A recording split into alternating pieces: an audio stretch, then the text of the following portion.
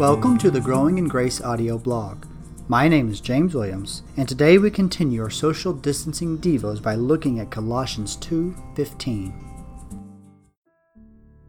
Colossians 2:15, quote, "He disarmed the rulers and authorities and put them to open shame by triumphing over them in Him," end quote. Paul continues to explain what Christ has accomplished through His work. The cross and resurrection of Christ not only defeated our sin, but also all of the evil forces.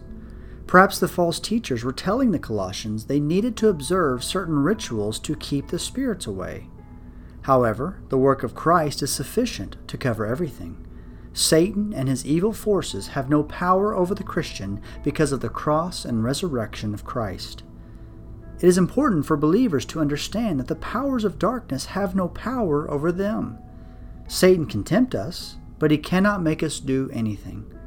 However, he will do everything he can to get us off course and keep us from living in the freedom of the gospel. For example, as we have seen in Colossians, Christ has completely paid the penalty for sinners. There is no condemnation for those who believe, Romans 8:1. A born-again believer can walk in that freedom because all shame and guilt has been removed. However, Satan is the great accuser. We know we fall short of God's holiness daily, and the Spirit of God within us convicts us.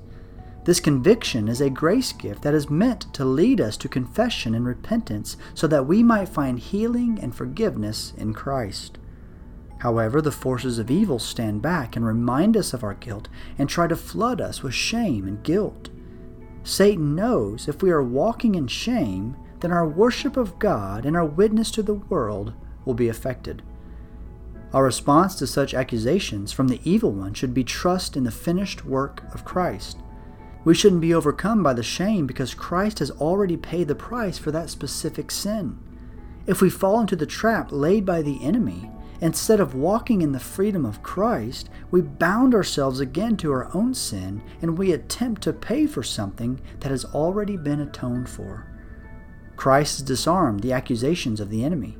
But sometimes we willingly walk into the trap and listen to the accusations against us. Remind yourself of the gospel daily. Take joy in the forgiveness you have in Christ and the freedom He has purchased for you. Let it stir you to worship and joy. And when you are tempted to fall under the accusations of the enemy, remember that while it's true that you are guilty, Christ has already canceled the record of debt that stood against us, nailing it to the cross. Application questions. Number 1. Do you believe that when Christ was on the cross, He was paying the penalty for your specific sins? Number 2. If Christ has paid for your sin, what reason is there for you to walk in shame?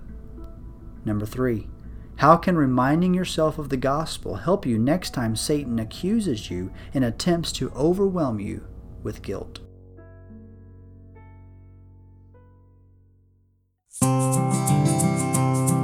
Thank you for listening to the Growing in Grace podcast. I pray this episode served you well. If so, consider sharing on social media or leaving a rating on iTunes so that others might be encouraged as well. May God strengthen you this week as you continue to grow in grace.